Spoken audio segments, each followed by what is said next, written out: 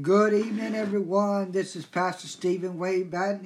It's 1 o'clock, 1:15. I'm going to do a devotion this afternoon.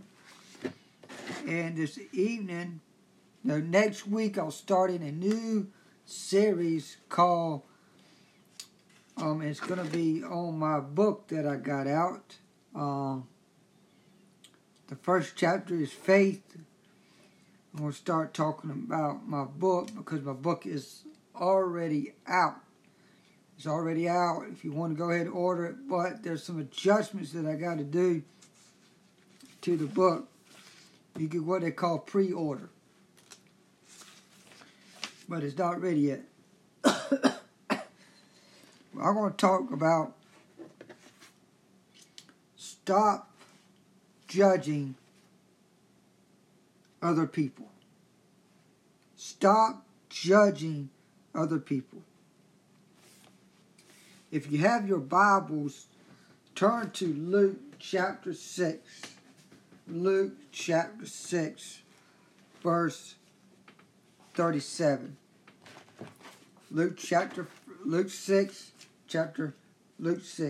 If you turn to Luke chapter 6, that'd be great.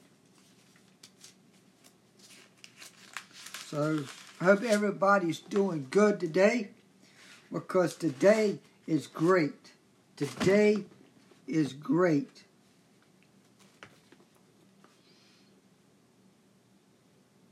Luke chapter 6 says, verse 30 says, "Do not judge, and you will not be judged. Do not condemn, you will not be condemned.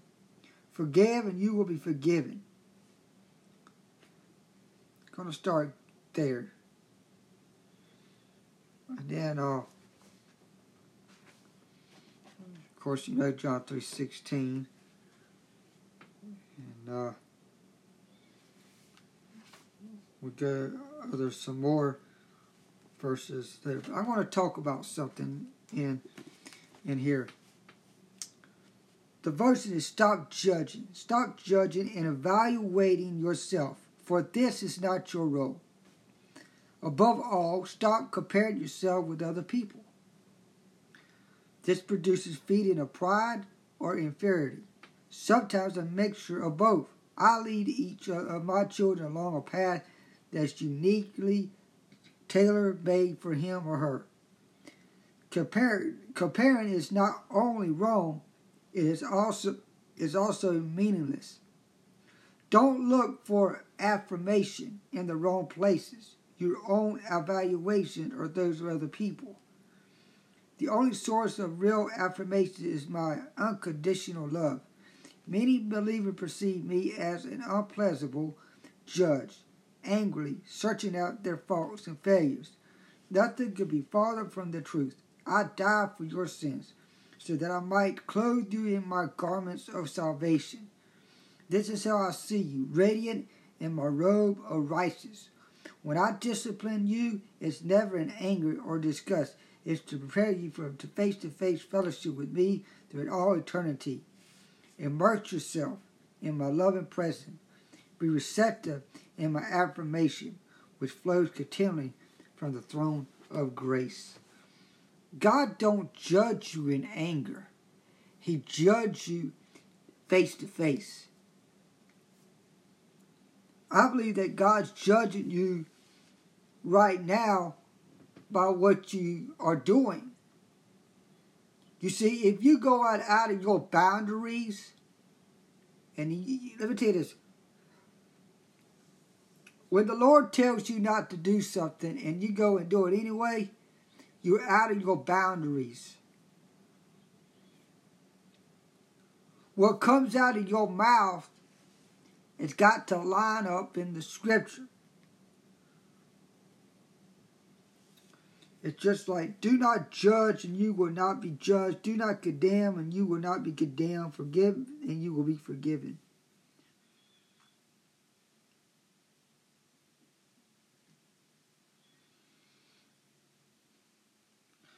When I look at these verses, if it's given, the Spirit demonstrates that a person has received God's forgiveness. Jesus used the picture a measuring grain in a basket, ensure that full amount.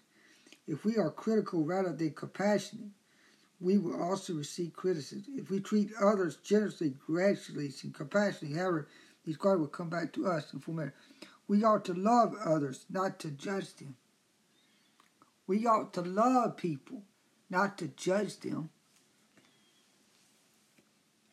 You might not like the way they do things, but we're not really called to point fingers at them.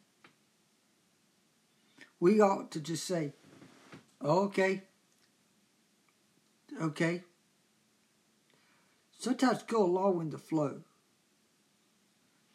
Then, after that day, you don't have to socialize with them no more.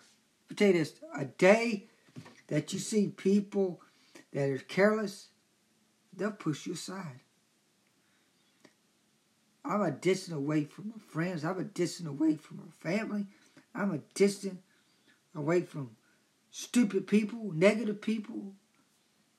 But when I get on my broadcast and I'll start preaching the word, there's some trolls coming on, but I kind of ignore them.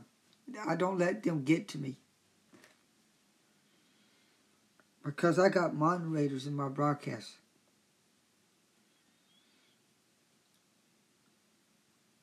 Jesus teaches about judging others. Matthew 7, 1 through 6. Matthew 7, 1 through 6. Do not judge, or you will be judged. For the same way you judge others, you will be judged. And with the measure you use, it will be measured to you. Why do you look at the speck of a sawdust in your brother's eye and pay no attention to the plank in your own eye? How can you say to your brother, let me take the speck out of your eye, when all the time there's a plank in your own eye? You hypocrite, first take the plank out of your own eye, then you see clear to remove the speck from your brother's eye. Do not give dogs what is sacred. Do not throw your pearls to a pigs. If you do, they may trample them under their feet and turn and tear you to pieces. Jesus tells us to examine our own motives and conduct instead of judging others. The traits that bothers us as others are often the habits we dislike in ourselves. Our untamed bad habits and behavior patterns are the very ones that we most want to change in others. Do you find it easy to magnify others' faults while excusing your own? If you're ready to criticize someone, check to see if you deserve the same criticism. Judge yourself first, then lovingly forgive and help your neighbor. Jesus' statement, do not judge, is against the kind of hypocritical judgment or attitude that tears others down in order to build oneself up. It's not a blanket statement against all critical thinking, but a call to be discerning rather than negative. Jesus had to expose false teachers. Paul taught that we should exercise church discipline and trust God to be the final judge. Pigs were unclean animals according to God's law. Anyone who touched an unclean animal becomes ceremonially unclean and could not go to the temple to worship till the uncleanness was removed. Jesus said that we should not entrust holy teaching to unholy or unclean people. It's a futile to try to teach holy concepts to people who don't want to listen and will only tear apart what we say. We should not stop giving God's word to unbelievers, but we should be wise and discerning in what we teach to whom, so that we will not be wasting our time. One thing I like about the Word of God is truth. If you don't want it, you don't have to hear it. You don't have to read it. Put your Bible on the dusty shelf and see how far your life is going to go. Because I believe in the Word of God. I believe that God is here. I believe that God is in my life. The Holy Spirit is moving right now. And I'm speaking to somebody right now. You need to look yourself in the mirror and say, God, who am I?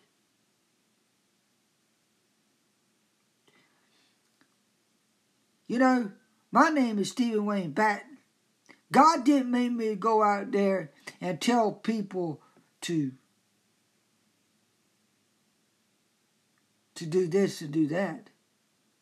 God made me to tell them about the one that set us free, the one that's kingdom, the one that's on the throne.